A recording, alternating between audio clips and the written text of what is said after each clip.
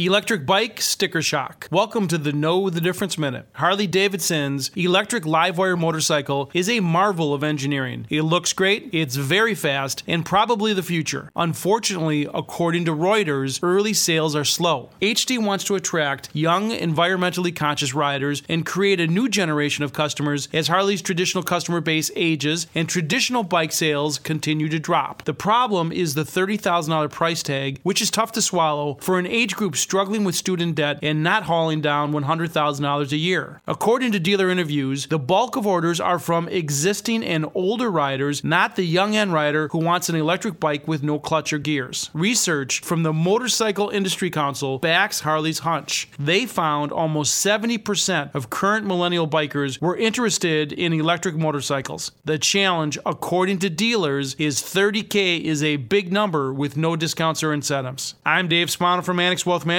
and that's your Know the Difference Minute.